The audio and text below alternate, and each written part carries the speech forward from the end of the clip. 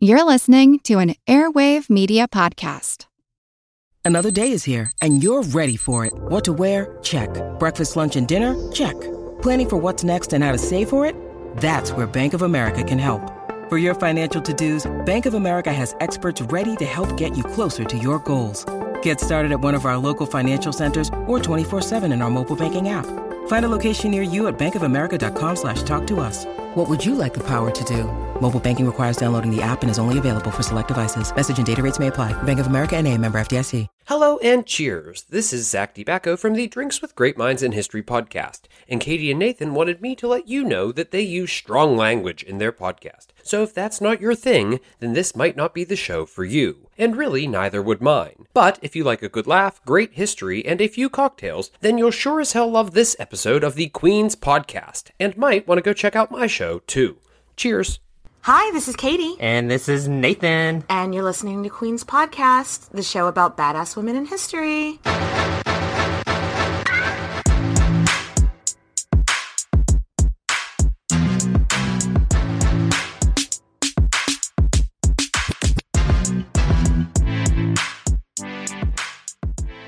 Nathan. Katie. Oh my gosh. We are in person together, IRL. Oh my gosh. For the first time in over a year. I know, it's been a hot fucking minute. I mean, I've still talked to you just about like every day. Yeah, but being said, it's not face-to-face communication. It's very different, though it kind of also feels like nothing's changed. Yeah. Like, I don't know, I kind of expected to get here and it'd be like, and like, but it was just sort of like, oh yeah, just seeing Nathan again. I want angels singing every time you see me. Don't worry. They do, baby, they do. So, are you ready to dive in to our next queen? Yes, boss. Yes, boss. Today, we are talking about Irene of Athens. She's also known as the Empress Irene. And she was the queen of the Byzantine Empire, first as a consort, then as a regent, and then on her own. Booyah, bitches. Nathan, tell us about this drink. So, what I made is a bubbly Greek cocktail. So, what is in that is, I did 3 ounces of vodka. They have a specific Greek liquor called, like, orzo. Okay. Something like, not orzo, that's pasta. That is pasta. I wasn't going to say anything. I don't know. Maybe the pasta people make a vodka as well. Maybe so. So it's ouzo. Ouzo, okay. Basically like Uzo Aduba or whatever her name is, right? Oh, sure. From Orange is the New Black. Crazy Eyes. Oh, I've never watched Orange is the New Black. Shame on you. I know. But ouzo's like a licorice-y tasting alcohol, and I'm not a licorice-y kind of guy. So I just did 3 ounces of vodka, 1.5 ounce of lemon juice, and then a little bit of club soda on top of that. And then I got a little bit of honey in there, too, to give it just a touch of sweetness. Fabulous. Delicioso. Very nice, very nice. Cheers. Cheers. Oh my god, it's a live clink. It's been so long.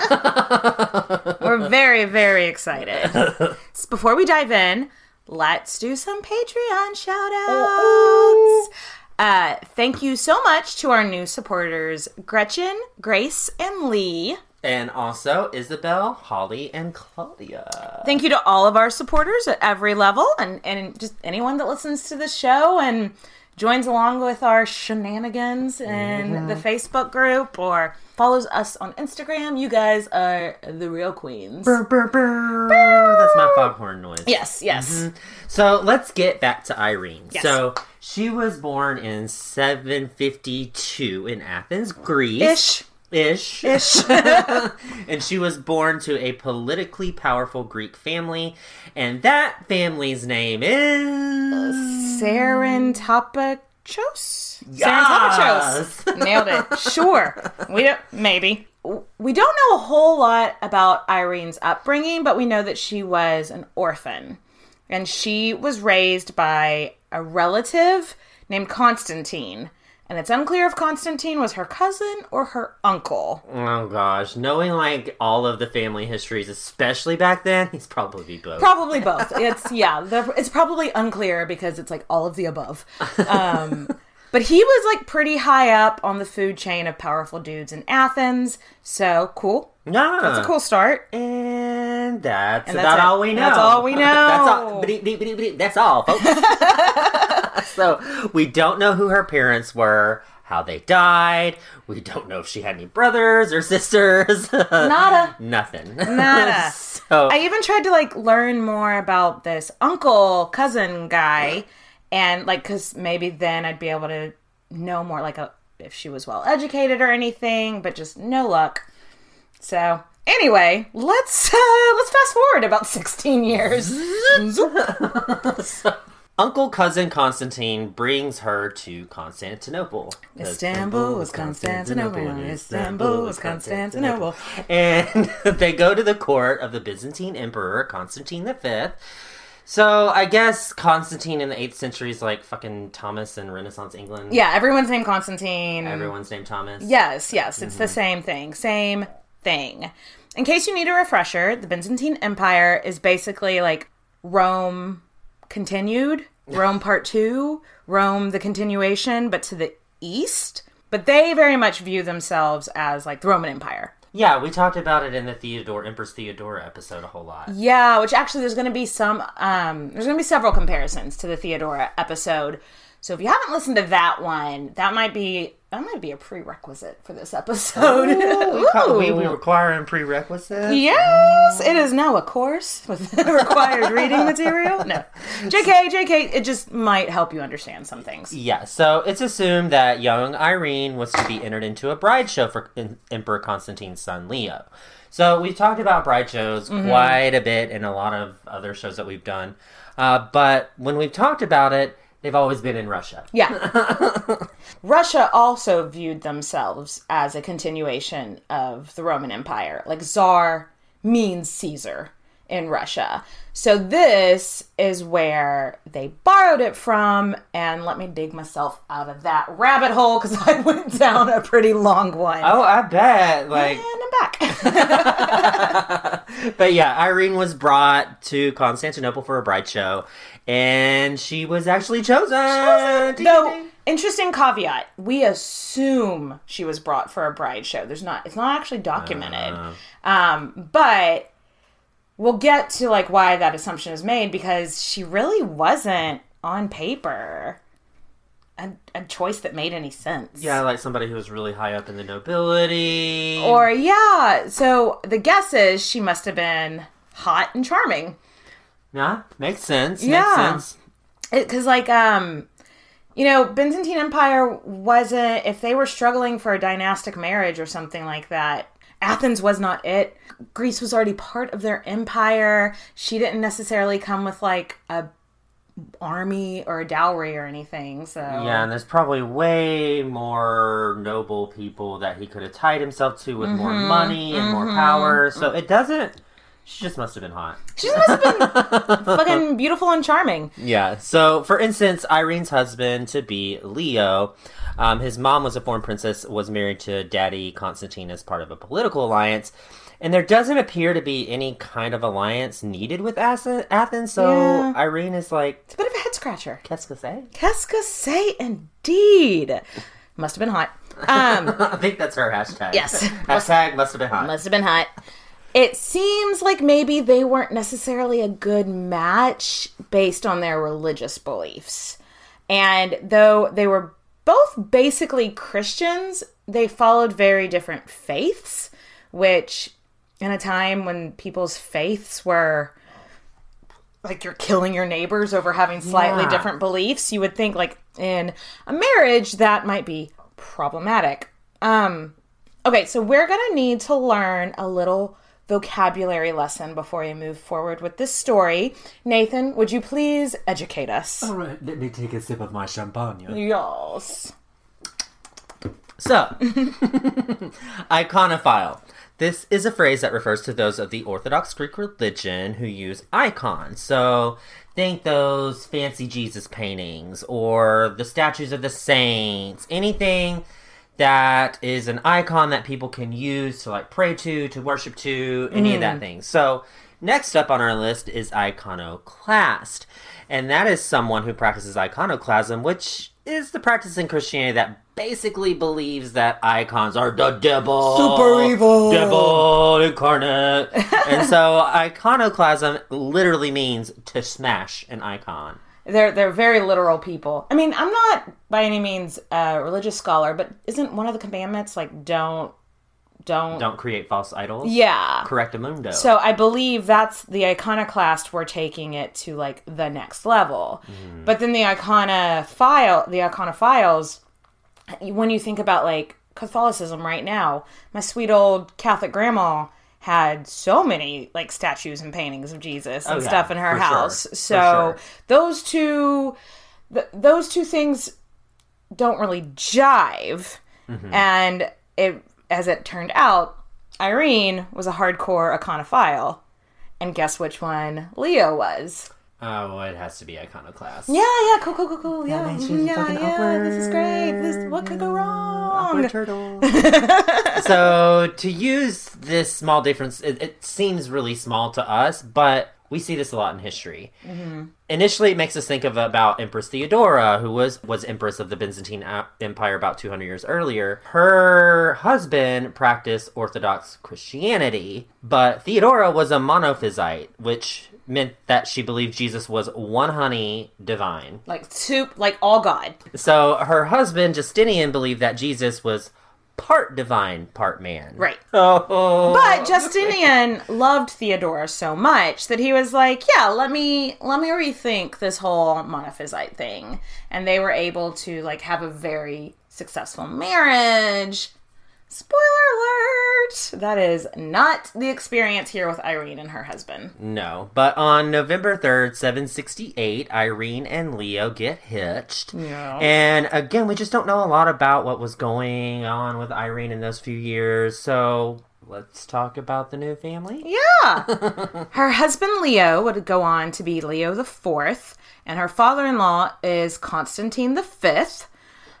Leo is only like 2 years older than Irene, so that's nice. Okay, refreshing. Yeah. Refreshing. But Constantine and Leo did this thing where Constantine made Leo like a co-ruler while he was still alive. I think we've talked about that a lot, like French kings in the medieval ages. Like it's like, yeah, they made them like a junior king so that they could make sure, can they actually run a country? Right. So they get like, it's like an internship, basically. You get hands-on experience. But so that's what Leo was made like the co-ruler while his dad was still alive. And he had 4 brothers, and they were half-brothers. And they were not into Leo becoming king next just because he was born first. They were like, well, that's not fucking fair. Well, get in the back of the line with every other royal family. Right. It's always the oldest. Right. Shut up. So, his one brother in particular is a name that you will need to remember. So, sadly, for you dear listeners, I'm not sure how to say this name. Nikephoros. Nikephoros? Nikephoros. You Nikephoros. want to just call this motherfucker Nick? Yeah, Let's Nick. just call him Nick. Nick the Dick. Yes, absolutely. So, Nick had been secretly, Or not so secretly, not so secretly. hoping that Leo would, like, die or never have kids. So, obviously, one day he can call himself the emperor. Mm-hmm. So, when Leo gets married, Nick is a little pissed off because that means his children will be coming into their picture, and then that makes him further and further back in line. So, obviously, he's never going to be on the throne. So, just kind of put a bookmark in that, store that information away. Tuck that information back in your mind. It might be important later. In January 771, it's so hard for me. I keep wanting to say 1771. Me too. But that's 1,000 years later. No, in 771 January, Irene gives birth to a baby boy. You've been on my mind. Fulfill my regency. Yes. They name him Constantine because, of course they fucking do. Real inventive with names here. And the couple seem to be happy enough at this time. I do find it interesting. They were married for like 3 years before baby Constantine hits the scene. Which leads me, one, it could mean that Irene is actually a little bit younger than we thought. Okay. Because 16 back then, they would have been like, no, this is prime baby making age. Like, but maybe they got, because we don't know the year she was born exactly, so maybe she was actually like 14 or 13 and they needed to wait. That would make more sense. Mm-hmm.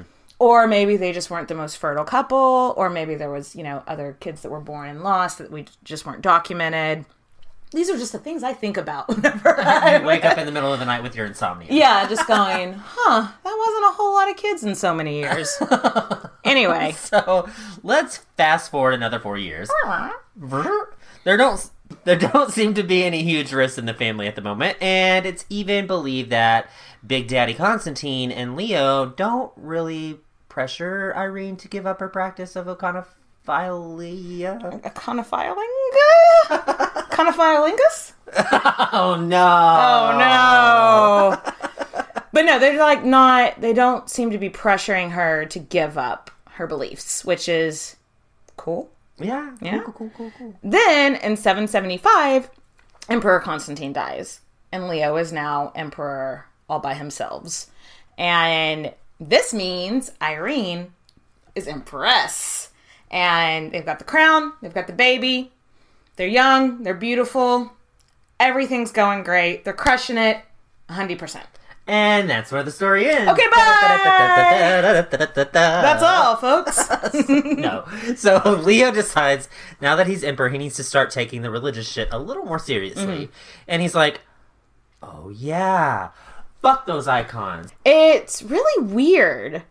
Because, it seems like he did, a full 180. I feel like something is missing from the story. Because he would never, endorsed her iconophilism. But, he also never really seemed to, try to get in the way of her religious practices. Mm-hmm. And then, just one day, it just seems like he's like, fuck those icons. And if you're caught practicing being an iconophile, you're being tortured, exiled, even executed. And they just bust up all the icons, probably right in front of you before torturing you, which if that's a big part of your religion is probably... Yay. Yes! And Byzantine art is so fucking beautiful. I know, and I'm sure those people that had their poor artwork fucked up were like, why are you doing this? I know, when I went to the Louvre and saw the Byzantine part of it, it's just such a distinct style of art, and it's so strange and beautiful. I mean, I'm not religious, but I hate to think that so much more beautiful art was probably destroyed just because they practice the same religion, just different flavors of the same religion. Bag of dicks. Anyway, thanks for coming to my TED Talk about Byzantine art. So Leo's like, fine, we're not sharing a bed until you change your ways, because Irene is not giving up her fucking icons. Mm-mm. No, she's an independent woman. INDEPENDENT. Do you know what that means, man? No. Independent. Okay. I cannot spell. Yeah. So she does not give up her religious belief, and Leo's basically like, we're not sharing the same bed anymore. And she was like, my dick ain't shit. Direct quote. Direct quote. New merch idea. My dick ain't shit. Irene of Athens, probably. But it does make you wonder, they've been married for 8 years, only have one kid. Maybe they weren't really sharing a bed that much anyway. Yeah, but it is possible she could have had miscarriages of their children that we didn't know about, yada yada. But was their sex life even active to begin with? Right, because they both gave it up pretty easily. They didn't seem that attached to each other at this point. No. We've had many of other queens who they've been fucking like rabbits. Yeah. They needed that D, and she was like, I don't need that D. So they're living separate lives now. But I guess she's living a life of privilege because she's not being tortured or killed or anything. Yeah. But they are living separate lives. But it wasn't just the iconophiles pissing Leo off. Remember his brothers? Boo. Yeah. Well, he took away a big chunk of like land that belonged to his brothers to give the military for like their use for training. Because back then, I mean, their military had to be strong because like people were coming in from every which way. And so I guess he was like to his brothers, like, you'll understand that I'm taking all this land. And they were like, oh no, actually. Not cool.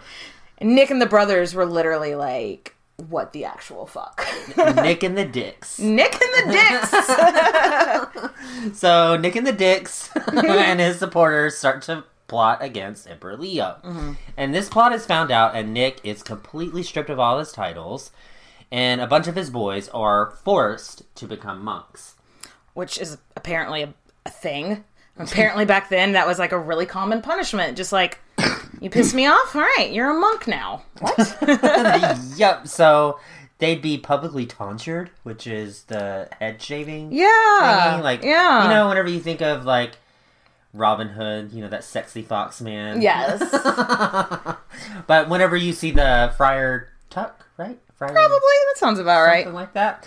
He has like the bald head at the top. Yeah. Right? And so that's what they did. So they had that done publicly. So they were tonsured, and I don't know, once you shave your head, it just doesn't grow back. No takesies backsies. Yes. You're gods now. You're gods now. Yeah, I guess, you know, but it's basically like a nun, you know, where you live a life of poverty. Mm-hmm. So this was a big punishment for dudes that were rich and had a life of success. And also, when you're a monk, you can't inherit titles. So they are out of the line of succession now. Ouch. Yes. And so, I mean, don't come for the king unless you know you're going to win, I guess is what Leo was telling them. Mm-hmm.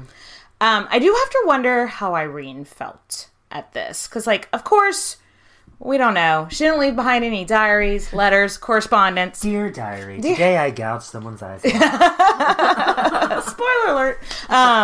But her husband has turned on her. And now she's learning that, like, oh, fuck, there are real enemies against me and my little baby if anything ever happens to my husband. And it doesn't really sound like she had a lot of friends or anything either at court. And she didn't really have a whole lot of family back home anyway, and she wasn't in touch with them. So, I don't know, it sounds like a lonely and scary time. Yeah, and sadly for Leo, his health wasn't so good. No. He got tuberculosis. You have to say it with that accent. Tuberculosis. And died 5 years after becoming an emperor. That's just not a very long time to be emperor. No, ma'am. No. So, when he realized how sick he was and that it was like the end of his life, he had his 9-year-old baby son Constantine made his co-ruler. So, you know, again, like... Yeah. Getting his feet wet, but really, how can your feet wet 9-year-old? I think when you're 9, it's almost more that, like, if you are marked as co-ruler, it's kind of like, I think there's a religious ceremony that goes along with it. So by going ahead and getting that done before Leo dies, it's kind of a bit like, you can't say no now. We already put the holy oil on him or whatever, you know. God already said it's cool, so deal with it, you know. So this is all direct quotes. I found this all in academia. In September 780, Leo died. Irene is a widow after 12 years of marriage. Albeit a very powerful widow. But she is now the regent for her son. So she is effectively the ruler of the Roman Empire. And guys, female regents were not a thing back then. Mm-mm. And the time, so what does the military do at this time? They're like, vaginas? No. We can't do that. So they call up Nick the Dick. Nick and the Dicks. They're like, hey Nick, well, like, I know you're a monk and everything, but like, how serious are you about that? about monking. About monking. How into this career path are you? He was monking around. So they're like, hey, your nephew is obviously too young to run this shit, and we can't trust a woman to be a ruler. Don't you know that she's got one of those uteruses and they just float around causing mayhem. Like, I think that's what they actually believed back then. Like, that your uterus floated around and caused mayhem in your brain. God, Lord. So, also, she's like super into icons, which I think is something we're still, people are still going to be pissed about. Right. Because she's basically changing what the previous ruler had Yeah, done. yeah. So they're like, if you could just like come and overthrow the woman and the boy, that would be thumbs up. Great. And Nick was like, yeah, cool, be right there. On my way. OMW. However, Irene had already made sure to surround herself with like trust, like from day one. I guess she had a time to realize that Leo was dying. Mm-hmm. So she formed a plan. And from day one, she had a group of people she could trust and that she knew were on her side. And so they were keeping their ear to the ground. They knew things were happening and that somebody was coming for her son. So before shit even started, she got Nick and the Dicks arrested. So brother Nick... Oh. Real quick little thing that I just thought of. It's very lucky that they were coming to overthrow Constantine, little baby Constantine. Because if they were coming in to be like, we want to be regents, I don't think she would have had enough support to be like, no, I'm going to be regent. But since they were coming to throw over the emperor, her son... That made it an issue. So I think it's very lucky for her that they were overly ambitious. Right? I mean, it played out in her favor. Right? So brother Nick and his Dicks that supported him, they got off relatively easy. To remind people that the brothers of Leo were monks and therefore could not have a title, like we said. So she actually had them come to her and serve her communion on Christmas Day. 780. I always want to say 1780. I keep wanting to say 1780 too. So 780 at a big church in Constantinople, the Hagia Sophia. Yeah, it was supposed to be like this big public embarrassment because everybody knew that Nick and his Dicks had just like come and tried to like overthrow everything. So for her to like force them to serve communion was like reminding them like, remember your place, remember the plot or like the lot you have made for yourself in life, you know? Nick and the Dicks, it sounds like a punk rock band. It really does. I'm pretty sure they were. Pretty sure. But no, this showed a huge sign of mercy also because she didn't have them executed, you know? Yeah, but some of the generals and stuff didn't make it out quite so lucky. No, as she just didn't Nick have... and his Dicks. She just didn't have her dead husband's brothers tortured or killed or anything. Because that's crossing the line. Because that's crossing the line, but everybody else was kind of fair game. Fuck them. Fuck them. So most of them were either exiled, tortured, or executed. So yeah... Don't fuck with Irene. Irene. One of the traitors, this guy that was the governor of Sicily, Elphidius, he had like fled. And she was like, Elphidius, you need to get your ass back here. And he was like, new phone, who dis? And she's like, well, your wife and 3 daughters are still here. So if you don't get your ass back here, they're going to be the ones that's punished. And he was like, no hablo, like, I don't know what you're saying. And so, yeah, his wife and daughters were publicly flogged. Ew. Isn't that fucked up? I think that is I like to be flogged in, like, a bedroom setting. Yeah, I don't think, like, this was not a sexy flogging. I think it was just, like, the traditional ew kind. Oh, no. But this is, like, kind of our first glimpse into... Oh, this bitch ruthless. Like, yeah. She showed mercy. She ruthless. She showed mercy when she knew it was going to be a good PR move. Mm-hmm. But with these women and children that she doesn't know, she's like, fuck them. Fuck them. So Irene turns around after all this and looks at her 9-year-old son, and she's like, well, shit. That was a pretty bad start to your rule and me being regent. And, he's like 9 years old, so he's like, whatever. I need to be more than just a regent at this point. I need to be a co-ruler. I need to be more powerful to look out for him, since clearly his daddy's family is out to kill us. Yes. So she had coins minted, which, was something... We've talked about it in all of our ancient episodes, or even like our medieval or Renaissance episodes. It's very Agrippina. Have coins minted with the rulers on it. But usually, co-rulers were pictured on the same side of the coin. So like Leo and Daddy Constantine would have been pictured on the same side of the coin, with Constantine slightly bigger than the Leo image. Okay. Irene was not. She was not into that. She had them put on separate sides of coins. So she had her own side of a coin, and her image was bigger on her own side of the coin, which basically meant, like, do not get it twisted about who was in power here. Yeah, mama's in control. She also decided, hey, maybe I'll teach my son that the iconoclasm, that my religious beliefs aren't so bad anymore. They're not the devil. No, they are not. So Irene made herself co-ruler and started to work towards overturning the iconoclasm rules. Nice. During her regency for her son, I mean, she was as popular as a woman could be, I guess. You know, she was a really intimidating figure, and she did that very much on purpose. That was a crafted image that she had for herself. Cold-blooded. During her regency, they also won battles to both the north and the south.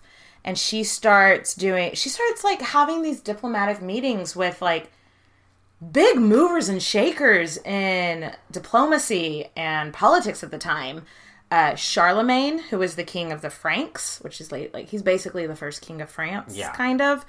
And then this guy named Harun al-Rashid, who was the leader of modern day Iran. And so these were like big forces to be reckoned with, and she's this woman working with them. Ew, vagina.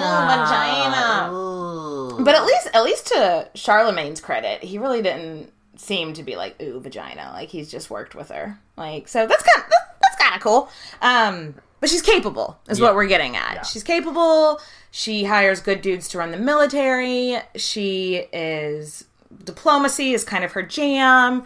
She's getting shit done. And generally, when people aren't starving or dying at war unnecessarily, they kind of don't care who's ruler. Yeah. You know? As long as everything's okay. So people didn't really have that much to complain about under her regency. Yeah, and people started to really warm up to her and started to be okay with her. And so, of course, she's like, time to push that envelope. Let's talk about that religious stuff. Push it real good. In 784, 4 years after her regency started, she kind of quietly started to replace the religious leaders in town with more lenient leaders. And when that started to go over okay, she then decided it was time for some broader strokes. Yes. Irene starts corresponding with the Pope. The Pope! She's gonna write it to the Pope and be like, the icons, they're good again. Make the icons good again. Make the icons great again. And so she writes to the Pope, and she writes some other wealthy dudes in the Eastern Orthodox Church, and they plan a council to settle if icons are, in fact, blasphemy, or they're not. And so first they meet in Constantinople in 786. But a bunch of soldiers come in, break that party up, and threaten violence, so they just scrap the whole thing. They're like, let's try again. Back to square one. Let's try again next year. And they did. But this time they went to grounds where people weren't going to be so hostile. And they went to Nicaea, Greece. I hope I'm saying that right. Nicaea? Sure. Nicaea is a bit of a trek. So, like, it was going to take them maybe like a month or so to get there. So, she brought her son on progress with her, which we've talked about in lots of episodes. It's a chance for people to see their leaders. You know, it's a pretty big empire that they're running. Not everyone is going to get a chance to see them. So that was pretty cool. There was one city that she went to that was just like decimated by war. And so she funded them to like rebuild their city walls. And they renamed the town Ireneopolis. I want a town named after myself. Nathanopolis? Nathanville? Yeah. I like Nathanville. That. I'll go ahead and write the mayor of Austin. Okay, cool. Get that Stephen Adler. Get that taken care of for you. So, yeah, like, just, it was a really successful progress, basically. And that town, Ireneopolis, is now called Bearia? Bearia, I think is how you say it. Nailed it. Nailed it. So, anyway, They get to Nicaea, and the council is a huge success. And obviously, the Pope was all in for the icons. Yes. I mean, we just talked about this earlier, though. I mean, I feel like Catholic people are still... They like their... Like, because, I mean, I don't know, would... what do they call prayer beads? Rosary? Rosary. Would that be considered an icon? No, because I think that's more like... Maybe. It's like a third-party thing that you use for worship, so... A third-party thing? I'm just imagining, are you accepting this third-party Are you accepting this third from part? the rosary? I mean, it could... I mean, anyway, yeah. But yes, the Catholicism uses a lot of icons, so... Yeah, it's kind of their gig. Yeah. So, the guy to get on their side to be against iconoclasm was the Patriarch of Constantinople, a guy named Tarasius. T-Man. T-Man. But remember how we said Irene had quietly appointed all these, like, moderate religious dudes back home? Guess who gave T-Man his job? Irene! So, yeah, of course, he's, like, on her side. So now the council decides that it is illegal to practice iconoclasm and to ruin these amazing pieces of religious art. And Irene, this is the height of her popularity. Mm-hmm. She is on top of the world looking down at creation. 100. The only explanation I can find. Sorry. 100%. Absolutely. I mean, it's huge. Yeah. That's huge. And a lot of people agree that this was like a huge piece of work on her part. And in fact, in the Orthodox Greek religion, she is a saint. Oh. And her brutal bitches can be saints too. Yes. Olga of Kiev. Yes, ma'am. And her feast day is August 9th. Hang on, pause. You want to get another drink? Yeah. So, like, a lot of people were really relieved that iconoclasm was overturned. Some people started to refer to Irene and Constantine as Constantine and Helena. Nerd alert! Nerd alert! We're going to have some really nerdy history stuff here. Surprise, surprise. There was a Roman emperor named Constantine the Great. And his mother, Helena, was like a big turning point in turning Rome to Christianity. And so she's a saint. And supposedly she even went on a pilgrimage and found a part of the actual cross Jesus was hung on. And that's another thing that I wonder if from the Catholic Church would be considered iconophile, like how they like relics. Mm-hmm. You know, they're always like, oh, this is part of Saint whoever's toe or, you know, whatever. I'm not trying to make fun of. I just don't really, you know, I'm not raised Catholic, so I don't fully get it. But they seem to like relics. So the fact that Helena supposedly found a part of Jesus's cross, that's huge. That what I think it just it has many ties into why people were calling her the new Helena. Anyway, big fucking deal is what we're getting at. Yeah, like it's a good PR comparison for Irene to be compared to the mother of Constantine the Great. Yeah, come on now. I mean, sainthood. Some people would say that that's a pretty big accomplishment. Yeah, right. I bet that would look really good on LinkedIn, like accomplishments. You know, graduated, summa cum laude, am a saint. You know, you have some really good references. Yeah, get Jesus on speed dial. Yeah. So they head back home, and y'all, Constantine is about 17 years old now, and I think he kind of thought that after they got home and after his mom returned from, you know, the high that she was on, you know, from reforming religion, that this would be the perfect time for her to just step back, let go and let God, and let him rule on his own. However, he was in for a disappointment. Sorely mistaken. And because Irene thought he was a bit of a dick. Like, she didn't really care for him very much. He was a bit of a spoiled brat, which reminds me of Catherine the Great and her son.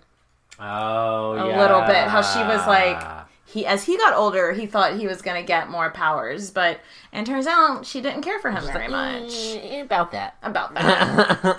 Like, Irene had originally arranged for Constantine to marry a daughter of Charlemagne, who we kind of mentioned a little bit earlier. He was king of the Franks, which is basically France. You mean he was the king of the hot dog weenies? No, he was not just like, anybody named Frank? You answer to me. No. I want to be the king of the hot dog weenies. I know. But this would have been a really, really good alliance for Constantine, for the Byzantine Empire, because Charlemagne was super powerful, super tight with the Pope, and really just like he's like the up and coming guy, you know? Mm-hmm. But the people of Constantinople were a bit like, him? Like, they weren't into it. Like, I feel like Irene was like, y'all aren't seeing the big picture, so I'm going to do what I want to do. But in Constantinople, he really wasn't super popular. They were just sort of like, meh.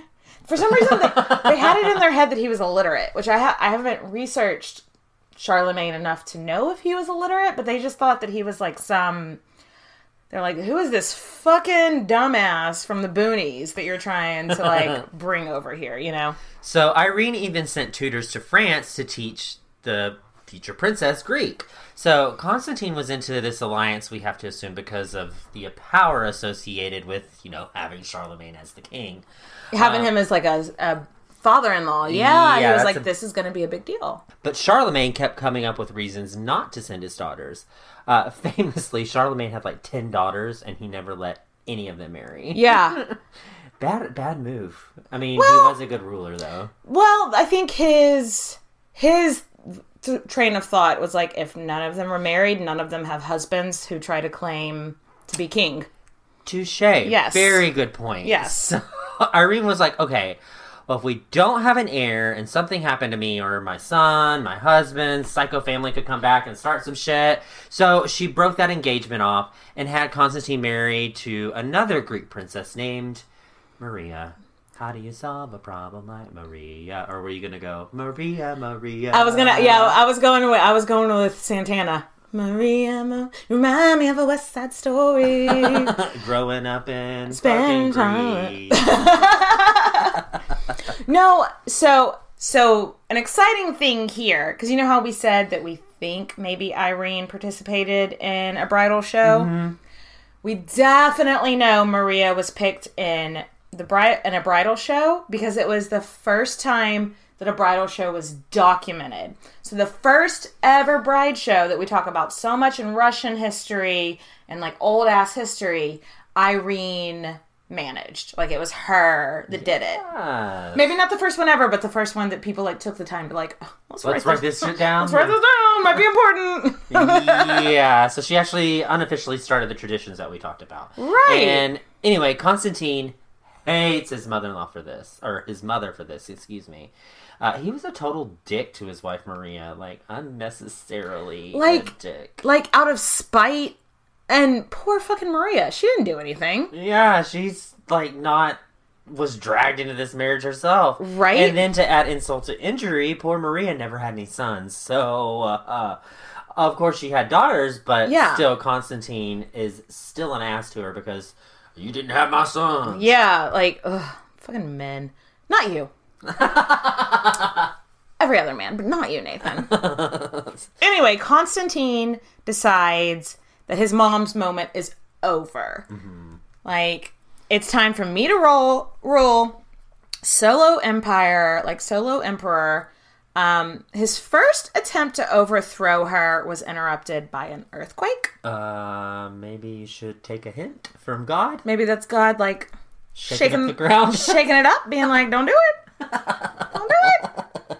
Then a couple of months later, Constantine finally managed a military coup. And the short and long of it is Irene is out of power. Wah, wah. But if this was anybody else, this would be the end of their story. Like, how many queens are like, oh, they're out of power, and she went to a convent. And bye. But Irene remained at court, and she and Constantine pretended to be friendly. Like, it was an amicable thing. Like, they had decided to do it together. Yeah, but deep down, they fucking really hate each other. Mm-hmm. We all have those friends that, like, pretend to be they're frenemies. Yeah, so Constantine and Irene are frenemies for the next couple of years. So, Irene watched in absolute anger for a few years as Constantine literally fucked up everything that she had done. to get Constantinople. Constantinople. So good. So she got Constantinople. Stop. Constantinople's great. And he fucked it up. Yeah, so she basically felt like, dude, you are fucking up all the hard work. Like, the last, 10 years or whatever that I spent making Constantinople, solid, you're fucking it all up. Yeah. So, within 2 years, Constantine's armies had already lost, 2 major battles. Mm-hmm. There's this one story of him throwing horse shit at his troops for losing. Because that's how you get morale up to, where you need it to be. Right? Or you get beheaded as I would not respond well to that. No, I don't think anybody did. I don't think anybody was like, oh, yeah, we deserved that. That was fair. So fair. He has, zero sense of diplomacy. He's this super hard-headed guy that, He didn't know how to make, sensible peace treaties. No, he didn't know how to resolve problems. He caused problems. What is it? What am I trying to say? Conflict resolution was not his thing. Yeah, he got an F on that. So, he also got an F in finances because he fucked those up. Could not manage money for shit. Mm-mm. So pretty soon there are whispers that maybe everyone had backed the wrong horse. Ugh, we were so better off with Irene. Which Irene's just sitting there in her rooms hearing that, just being like, tell me more about how good I was. But then things escalated quickly. When Constantine heard people whispering about replacing him, he just assumed that they meant Nick and the Dicks. Oh. His 4 uncles. He was like, well, they must be the ones starting shit, so let me get ahead of that. And he had Nick and his 3 other uncles brought to him, and he had his uncles tortured. He had Uncle Nick's eyes gouged out. Glorious. And then he had the other 3 uncles, he had their tongues split. Some people do that for funsies. But I don't think this was... Split? Why not just cut it out? Is split what?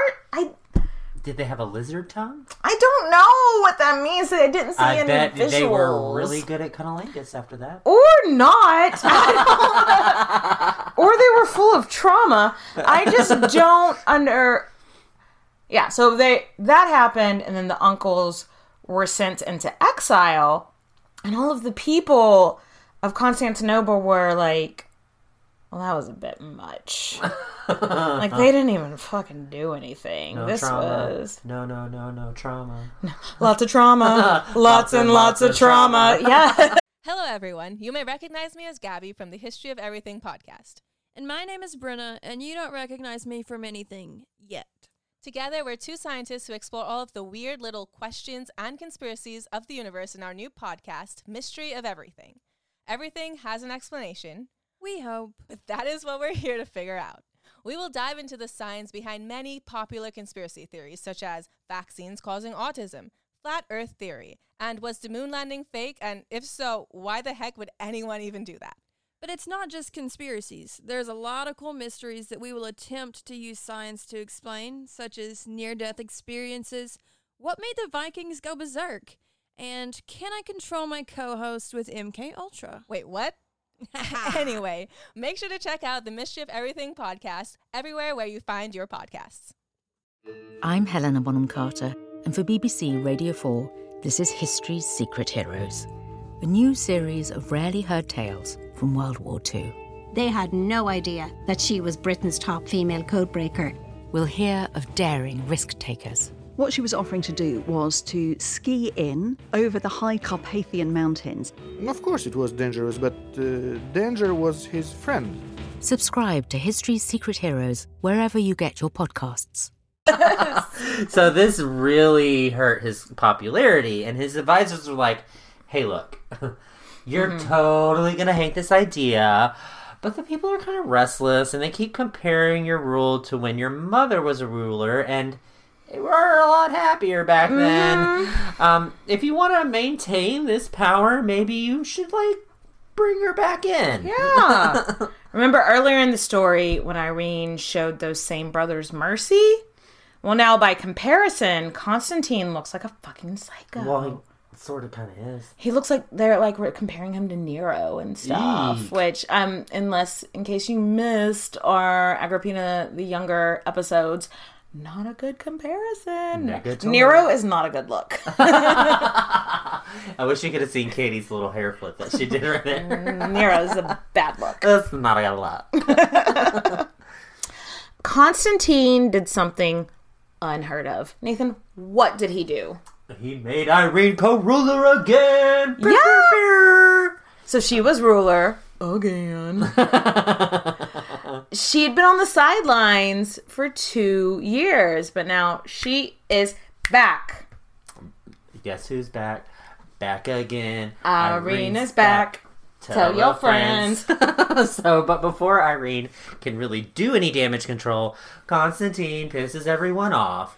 Again. And he pulls a Henry VIII and puts his wife in a convent so he could marry his mistress. And he just thought, no one's going to have any opinions on this. This is going to be fine. Okay, if these people were up in arms over a few statues and paintings for a few years, how do you think y'all that they're going to feel about this? About putting a lawful wife aside for a side chick. So they were not into it. Not into it. Direct quote.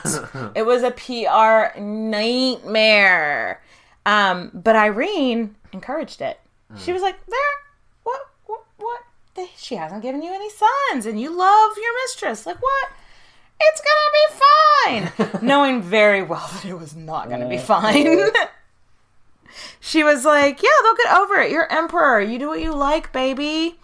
And she knew that the people were going to be pissed off. So, pretty sneaky, sis. I know, right? Shady Lady University over here. And the people were fucking pissed off. The people were not into it. It was a bad move. So, when Constantine's new wife gave birth to a baby boy that Constantine named his heir, that was it. The church, the citizens, court, everyone had it with him. They were done. Dunzos. We're done with this guy. But what happened next isn't very clear. It's a little hazy. Yeah, so either Irene was planning to have Constantine arrested and overthrown, or he just thought she was, or the military was, and Irene's level of involvement is uncertain. She probably got her master's degree at Shady Lady. She probably got her master's degree at Shady Lady University. You're absolutely right. But either way, in August, Constantine was a man on the run. Man on the run. Running for his goddamn life. Man on the run. Yes. And by August 15th, 797, he was brought back to Constantinople as a prisoner. Yes. There, on the orders of his mother, this is what Irene is most famous for.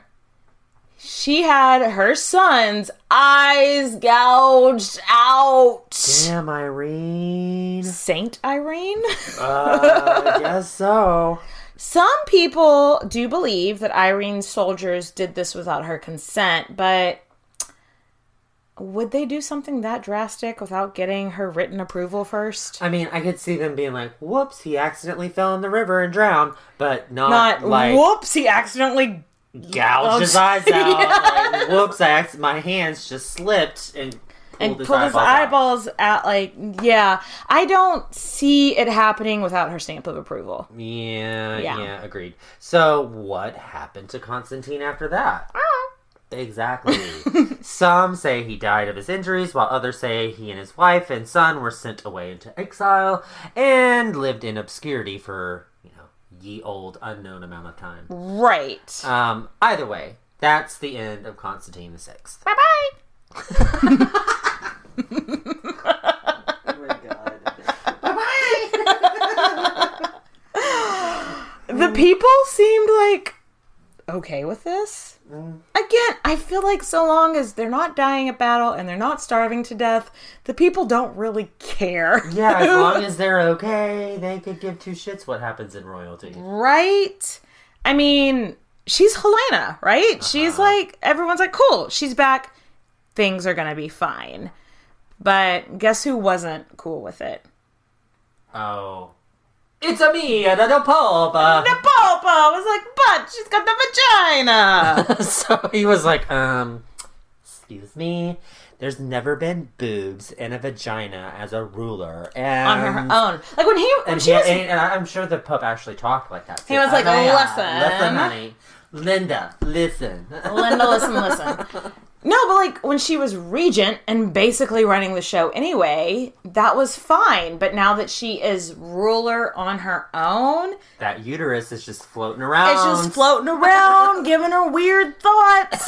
Like it's just mental gymnastics to me that he was like, well, she's already been in power, but now that she's not faking like she's in power for somebody else, who can't have it? Yeah. It doesn't make any sense to me. Jesus is not having that shit. I'm gonna Pope. I say nope.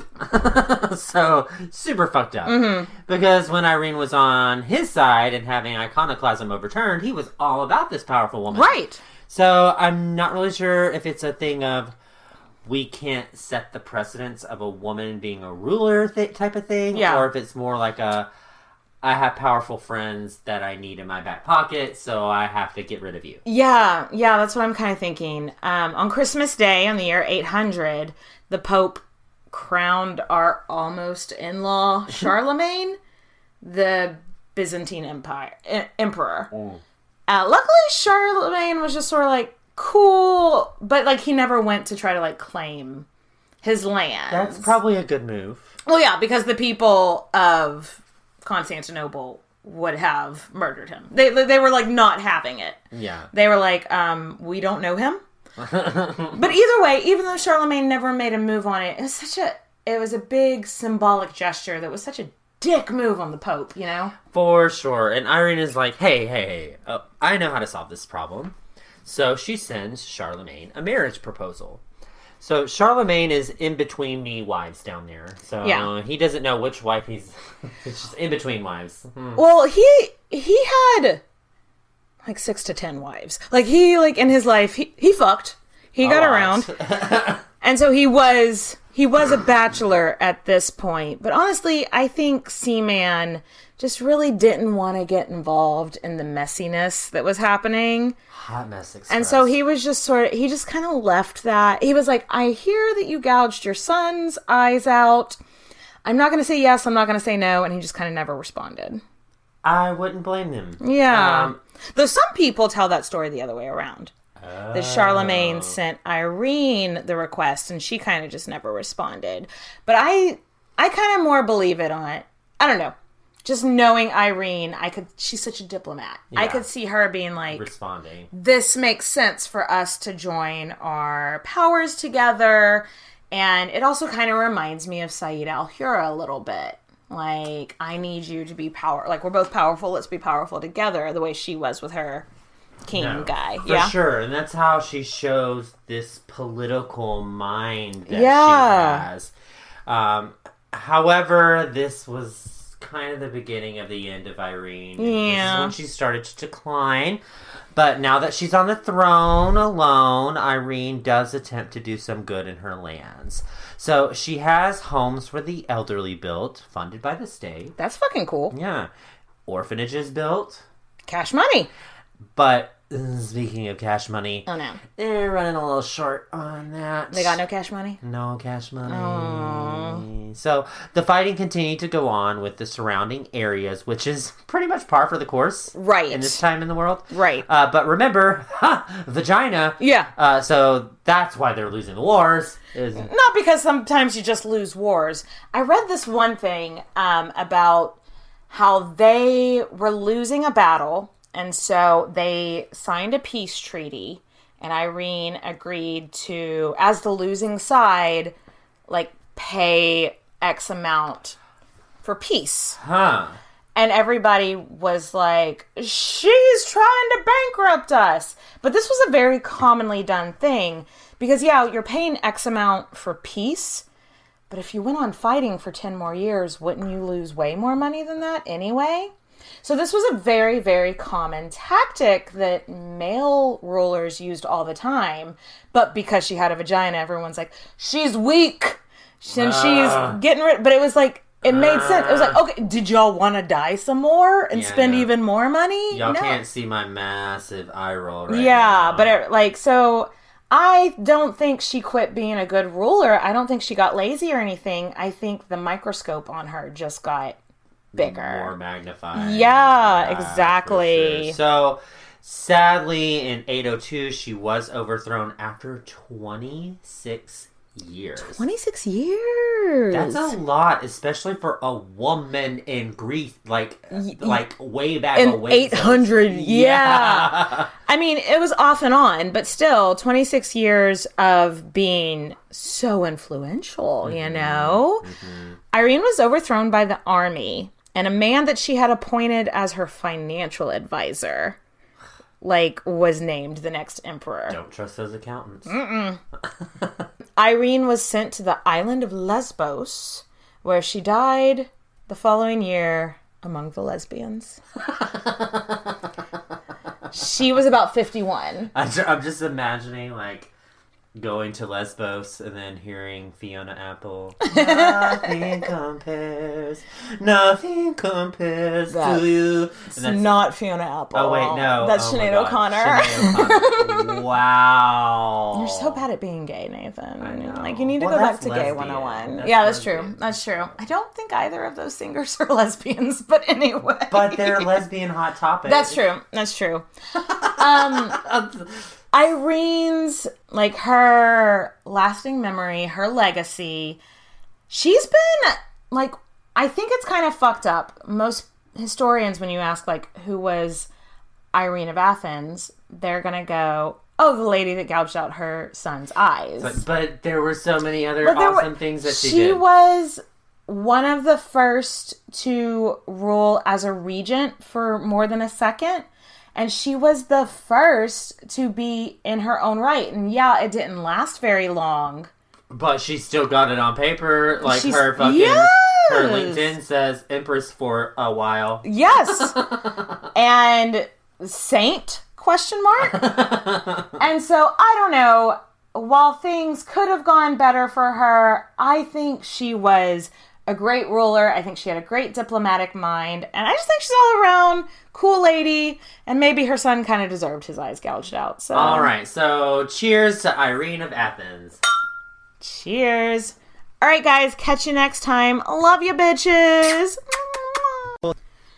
So thanks for listening. If there's something you want to hear, just hit us up. You can email us at queenshistorypodcast@gmail.com. Find us on Twitter. We're at Queens_podcast. We're on SoundCloud and Stitcher. And follow us on iTunes at Queens Podcast, all one word. All smushed up. Queens Podcast. Follow us on Facebook. Our intro music is by K Sparks, featuring Beyond Belief. Thanks for letting us use your song, guys. Thanks, guys, for listening. Cheers. Bye, girl. Clink, clink. Mwah. Hello, everyone. Stakuyi here. And I'm Gabby.